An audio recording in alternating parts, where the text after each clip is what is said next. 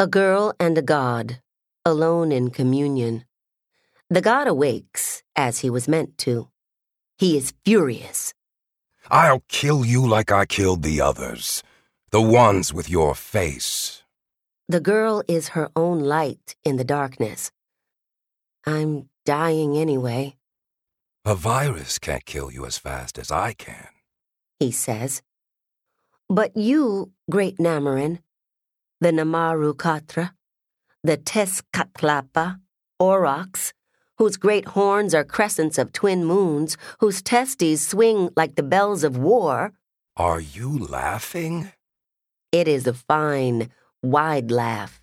You won't kill me, O first and greatest material god. Why not, O girl who should not exist? Who else can you talk to? Without me, you'll slide back into your blood-laced sleep for another 5 centuries. The god doesn't move from his darkness. You came here to kill me. Maybe my sisters came to kill you, I know you. but I haven't, You were made for me. he says. And she says, I am a creature built from a dream, designed for deicide. What? That's what Nadi, my watcher, once told me. No human can kill a god. Not even a human created for the purpose. The girl lifts her chin. Then why not keep me around a little longer? Unfortunately for my creators, I have free will. I didn't come here for deicide. The god is suspicious. For what, then? To wake you up, all of you. They made me sleep.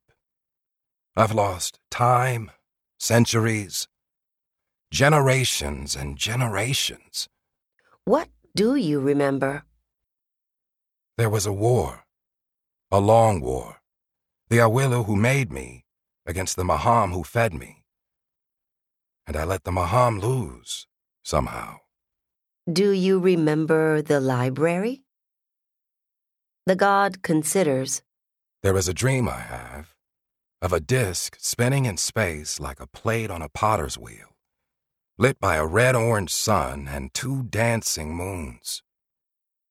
The library is a dream, Namarin, a dream of peace built on a grave, guarded by 4 drowsing gods.